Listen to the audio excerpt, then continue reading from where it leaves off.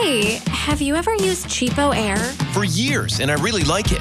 With Cheapo Air, you can book online, use their app, or even over the phone. They've got great prices on over 500 airlines and millions of accommodations. They're my go-to for travel planning. And if you join their Club Miles program, you can earn points to save on the cost of your travel. Book on the app, and you get double points. Sounds like it's time I tried Cheapo Air. Call Cheapo Air at 855-247-3279 or visit cheapoair.com/podcast.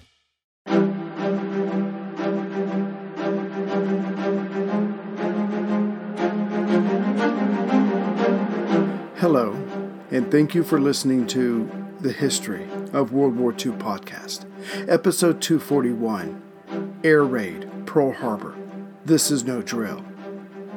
Last time, we saw the American servicemen and women respond to the first Japanese attack wave at Kaneohe Bay Naval Air Station, northeast of Ford Island, on Oahu's east coast, Bellows Field just south of it, and at the Marines Mooring Mast Field at Iwa, 7 miles or 11 kilometers west of Pearl Harbor. Of those responses, some had been heroic, others not so much. Still, the latter can hardly be blamed. First, there was the element of surprise and shock, but there was also a bit of American arrogance. Just like the men back in Washington advising the president felt relatively safe in pushing Japan around diplomatically, it was the president who was one of the first to realize the Japanese Empire had decided to push back. As for the Japanese pilots zooming all over Oahu and frankly enjoying the experience of besting the Americans, as well as the pride that comes from an operation that has gone off nearly perfectly, they had to be asking themselves, where were the American carriers? The answer, at least for the USS Enterprise, was 215 miles, or 346 kilometers, west of Oahu. Having unloaded for Marine Fighter Attack Squadron 211, 12 of its 24 F-4F-3 Wildcats, and 13 of its 29 pilots, the Enterprise, the 7th U.S. naval vessel to bear that name, but now called the Big E, was en route back to Oahu, with an expected arrival date of December 6th. However, as Admiral William Bull Halsey, in command of Carrier Division 2, a task force centered around Enterprise, was not one to waste an opportunity to gain his men experience, he had the carrier towed. But soon after, the line snapped and became wrapped around the propeller shaft. Between removing that and the bad weather, the Enterprise was just over a day behind schedule. An hour after dawn, on December 7th, the Enterprise had launched 18 Douglas Dauntless SBD-2s and 3s. The SBD, or Scout Bomber Douglas, had only been in operation for just over a year and was a versatile aircraft. As the carrier's main plane, it could act as a scout and/or bomber. It had the necessary long range, handled well, was maneuverable, could carry a significant amount of bombs. But what would become its main attribute, at least for the pilots, was its armament, offensive and defensive. Officially, SBD meant Scout Bomber Douglas, but after the Battle of Midway, where the Dauntless more than did its part against the Japanese carriers, the letters were translated to mean slow but deadly. The Dauntlesses of Scouting and Bombing Squadron 6 were patrolling in pairs, being led by Lieutenant Commander Halstead Hopping. As they patrolled to the southwest of Oahu, Halsey ordered them to land on Ford Island, refuel, make another search, and only then return to the Enterprise. This was his way of expanding their search area and allowing the pilots and the crews at Ford to get more practice. The SBD had a crew of 2, the pilot and his radio man/gunner, who sat in the rear.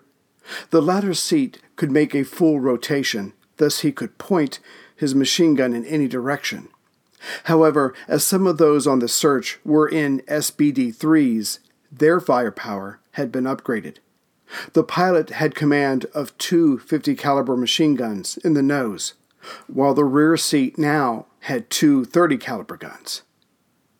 As the 18 planes of Enterprise made their way east to Oahu, they would find waiting for them the same hectic conditions that had been present for the stripped-down B-17s coming from California.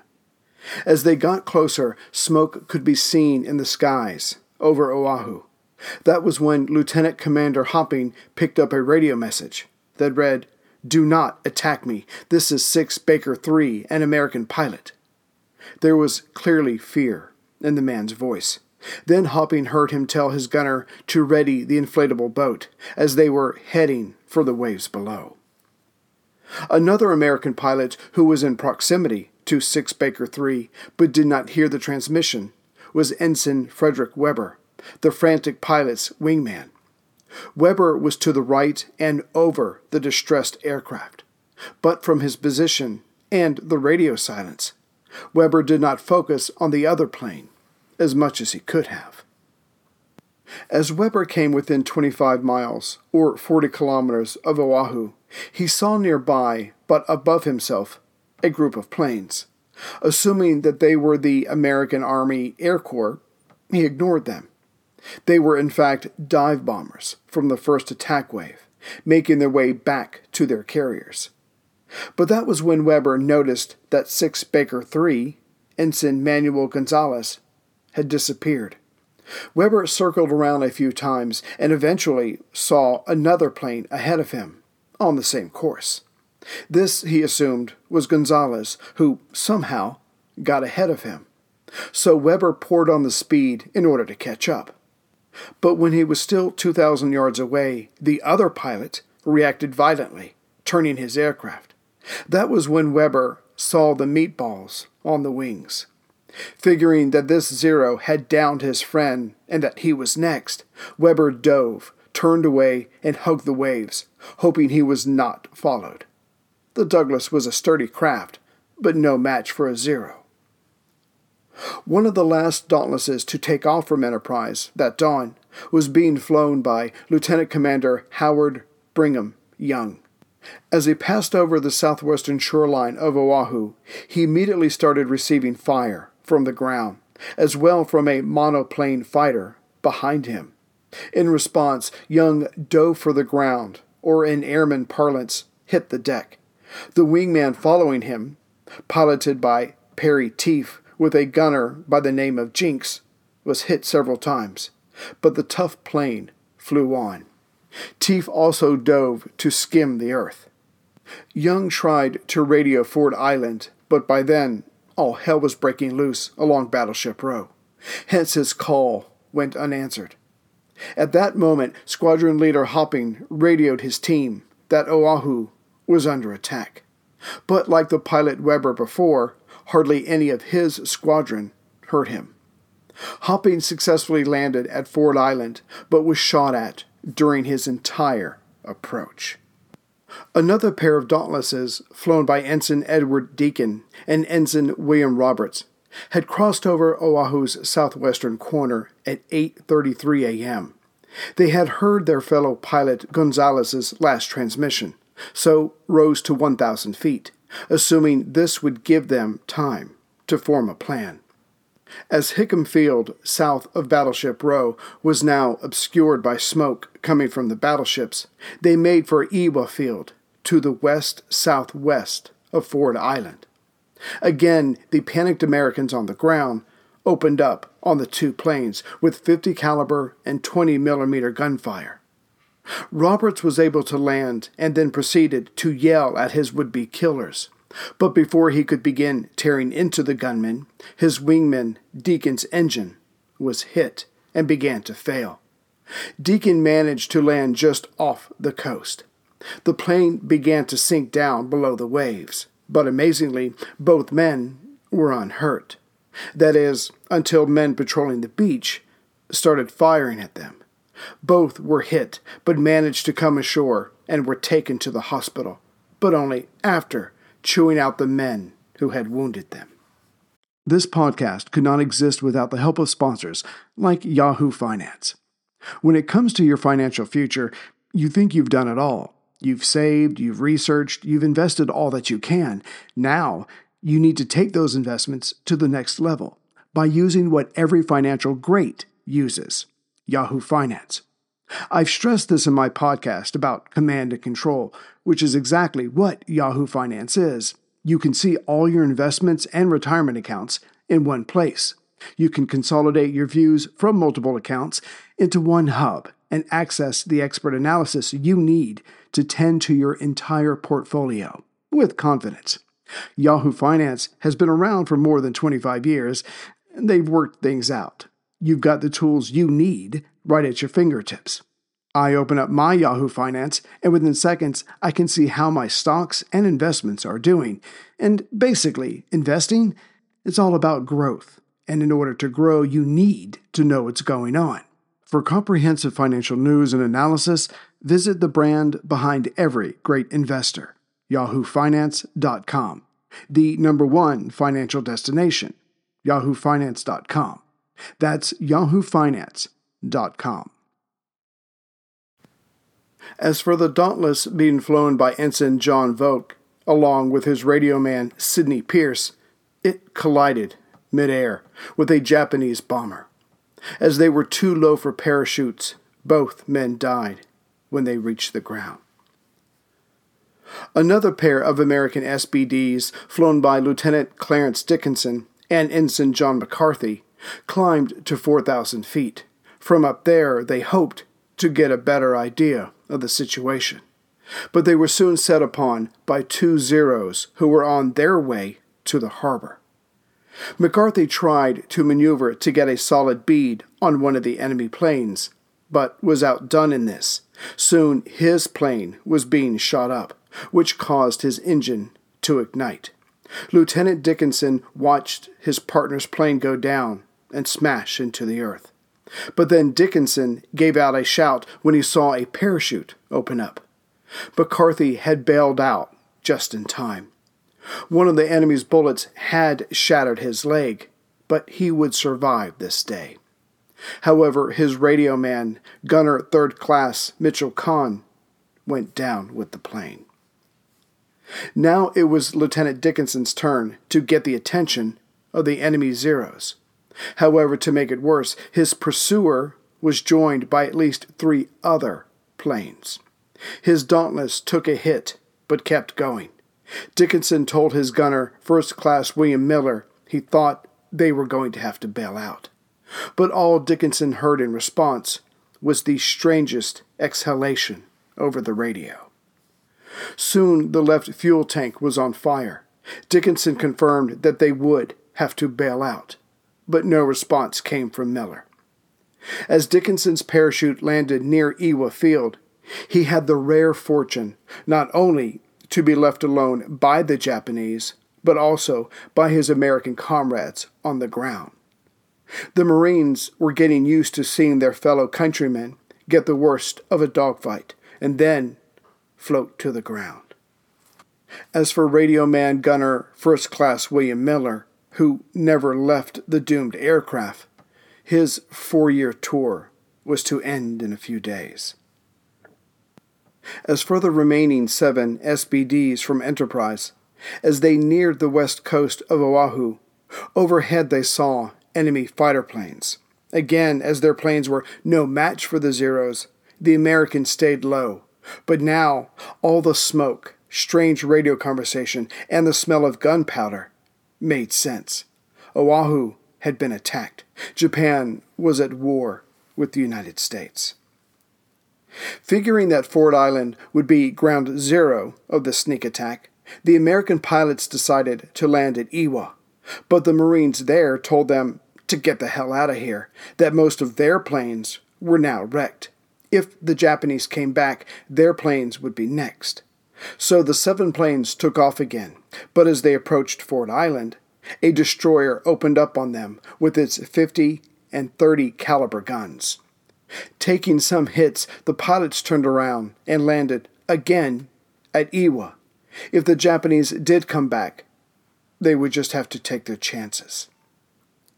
An hour and 45 minutes into the attack, American casualties were thus 163 killed, 336 wounded, with 43 unaccounted for. As for the island's aircraft, its offensive power, 157 were beyond hope of repair, with 74 fixable in time. As for Admiral Halsey's scouting and bomber squadrons, six of the 18 planes that had been launched that morning were lost. 8 of their crew were gone, and 2 more were wounded. As for Enterprise's position west of Oahu, it was safely out of the way of the attack. But that's not where a warship is supposed to be. At 8 a.m., the crew of the Enterprise was called to general quarters. The men were told the island was being attacked by the Japanese. Hence, when they saw dots in the sky over the island go crashing down, they cheered, thinking these were enemy planes. But the vast majority were not. As previously covered, the various squadrons of the first Japanese attack wave were disappointed not to find any of the 3 carriers on the north side of Ford Island. Still, on that morning of December 7th, 1941, there were 96 ships in harbor. But the prize targets, of course, were the mighty vessels of Battleship Row. The men aboard the 8 battleships were just rising. Some had plans, others would lie the day away. Also covered, the Japanese torpedo bombers approached the dreadnoughts from 3 directions: the west, the south, right up the harbor's entrance along the southeast lock, and from the southeast. Ensign Donald Corn aboard the Riley on the northwest side of Ford Island spotted the planes coming from the northwest. Seaman Red Pressler of the Arizona, the second-to-last battleship on the right of Battleship Row, saw the planes coming from the east, and Frank Handler, a quartermaster, watched as the planes flew up the southeast lock. But it was signalman Charles Flood aboard the light cruiser Helena, moored at 1010 Dockyard just south of the left end of Battleship Row, that caught sight of them all. It reminded him of his time in Shanghai in 1932, when the Japanese first attacked the city. These sightings were just before 7:55 a.m.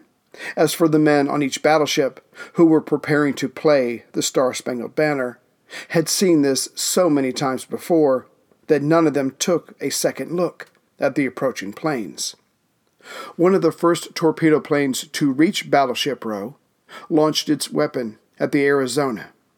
As it missed, the nearby brass band of the Nevada to the Arizona's right continued playing. However, that pilot then turned around and strafed the musicians on the Nevada. Only then did they scatter. A witness to all this, a sailor on the thus far lucky Arizona, told a friend, "This is the best goddamn drill the Army Air Force has ever put on." The planes continued coming at Battleship Row. Lieutenant Commander Logan Ramsey, an operations officer, was at home that morning of December 7th. His home was hard upon the present location of the Battleship Arizona, again the second-to-last ship on the right side. Earlier that morning his phone rang, waking the family. He was informed that a sub had been sunk just outside the harbor net. Ramsey's response was, "Are you sure?" Still, he threw on a Aloha shirt, some slacks, and raced out the door. But before he reached his destination, he saw a lone plane fly very low over their heads. This was called flat hatting, and it was illegal, as it endangered the lives of those on the ground. Ramsey waited for the plane to turn, so he could get its number, and he noticed the staff duty officer doing the same thing. Ramsey marked the look of consternation on the man's face. This pilot would be grounded for some time. However, when the plane came out of its dive, Their eyes were drawn not to the number on the side, but the pair of red dots on its wings. Before either could react, the delayed action bomb dropped by the pilot that they did not notice went off. Ramsey said to the staff duty officer, "Never mind, it's a Jap." Then he ran into the radio room and had the following message sent out in plain English and on all frequencies. Air raid, Pearl Harbor. This is no drill.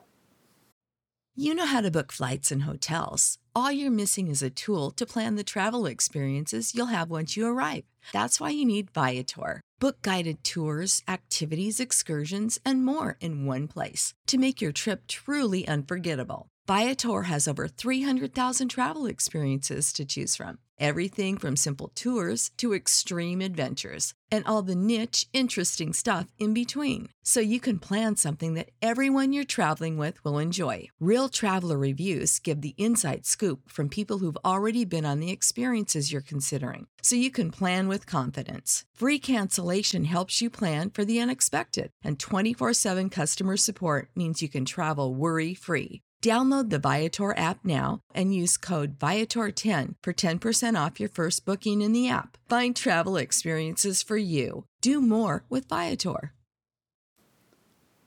As covered previously, the older battleship Utah was in dock, where the carriers would normally go, on the northwest side of Ford Island. And the Japanese already knew this from their spy. Hence, squadron leader Lieutenant Matsumura told his men not to waste their ordnance on the aged vessel. But his pilots were so keyed up by their success of achieving surprise and by their desire to sink a carrier that they let loose with 27 torpedoes. The Utah would, in the words of one of its crew, go turtle up in only 8 minutes. Aboard Utah, pharmacist mate second class Lee Sousey recalled, "When the first bombs dropped on the hangars at Ford Island, I thought, those guys are missing us by a mile." As in, this was another exercise, and that, 1, they had missed the ship completely, and 2, someone had screwed up royally by putting live bombs on that plane. Sousey could not even dream that they were really under attack, because it was again, in his own words, too incredible, simply beyond imagination. A Utah's mess attendant, second class, Clark Simmons, was in the captain's cabin serving 2 officers when the ship was first attacked. They felt the ship lift with the bomb and then began to list. That was when the bugler blew the call for abandoned ship. Simmons went through the porthole, which had a diameter of about 18 inches, but he squeezed through with a life jacket in his hand. And that life jacket saved his life, as Simmons was hit in the head, a shoulder, and a leg by strafing planes. Going back to Sousey, he had been given a Mae West by an officer, but then he thought about all the ammunition on board the ship. He knew it was only a matter of time before all that went off, so he wanted to be as far away as possible, as fast as possible. Throwing down the vest, he slid down the exposed hull of the ship, itself covered with barnacles, into the water. He spotted a motor launch picking up survivors and thought that a vessel like that, full of men, would make a tempting target. So he turned away from it and began to swim to Ford Island. Just then, another plane came down and strafed in between himself and the boat. He looked up, saw the red dots on the plane, and only then realized it was the Japanese. Someone had yelled as they were exiting the ship, "How did the Germans get this far out?" But both thoughts were quickly pushed aside as Sousey swam for the shore. U.S. Army Lieutenant General Walter Short, the commanding officer of the Hawaiian Department, was at home reading the newspaper and having breakfast with his wife. The only thing on his agenda that day was a golf game with Admiral Husband Kimmel, so the general took his time. But as the minutes passed by, he heard more and more planes flying around, and then explosions. Surely this was another drill. Still, he would go outside and see how things were unfolding. Going out to his back porch, the general saw numerous pillars of smoke from different locations. This was no drill. In all haste, he made his way to his office. General Short first ran into Intelligence Officer Lieutenant Colonel George Bicknell. The general asked, "What's going on out there?"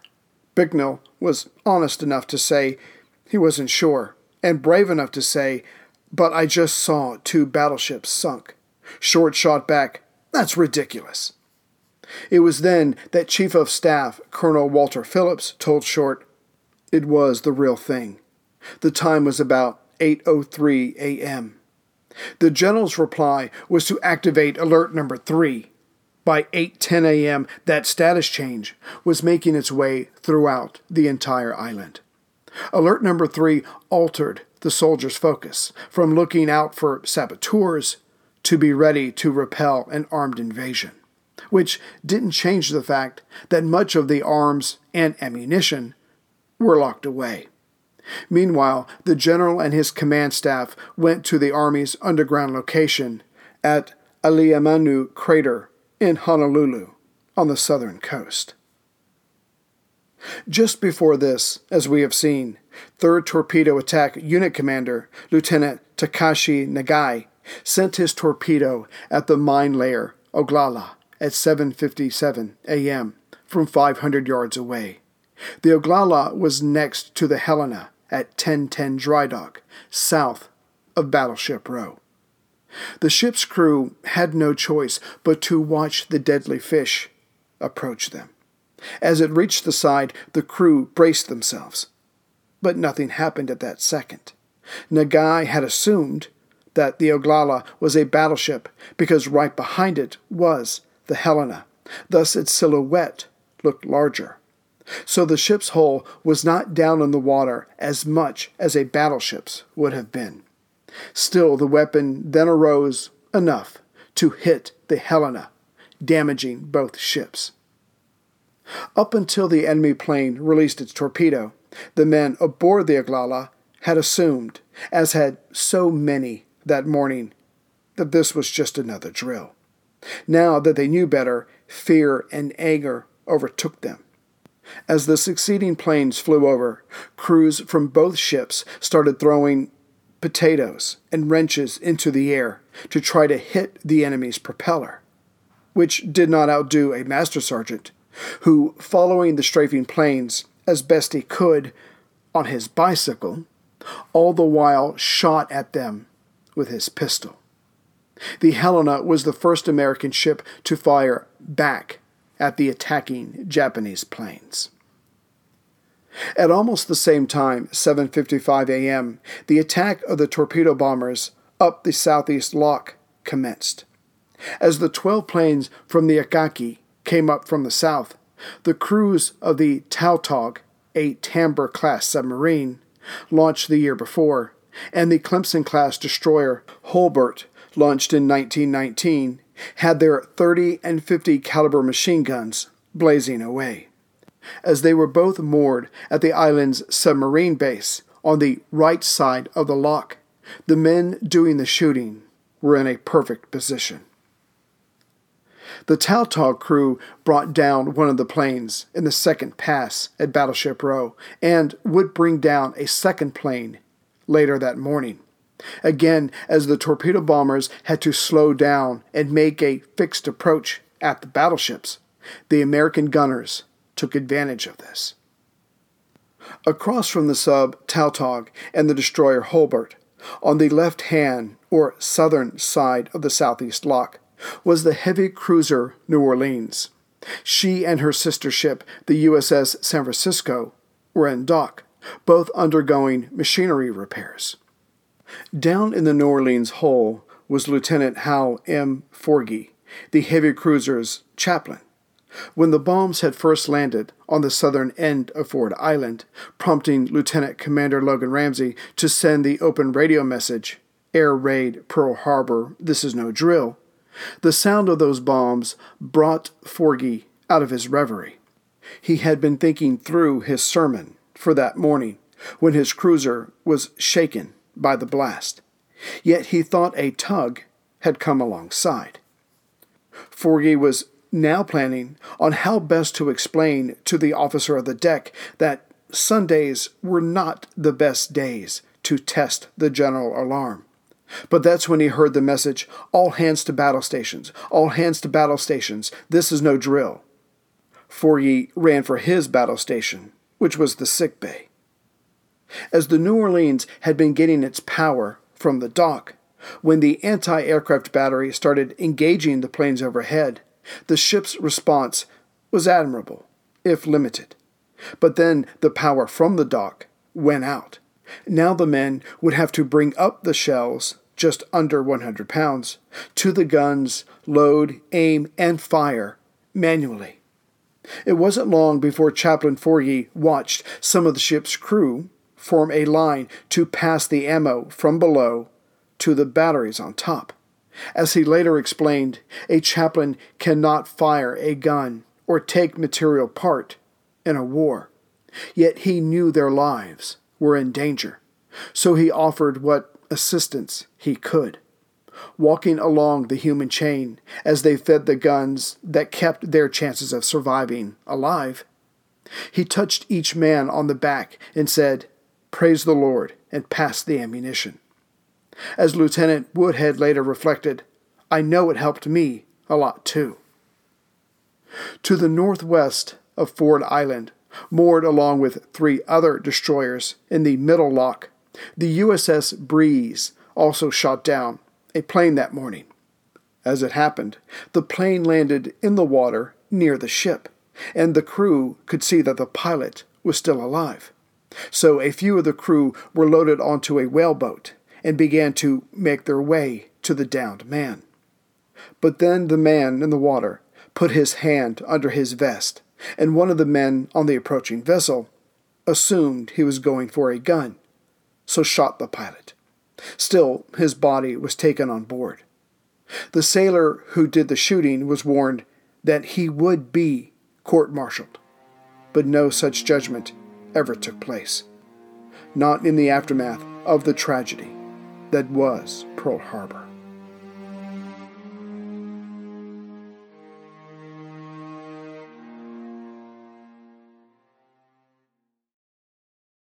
Hey, have you ever used Cheapo Air?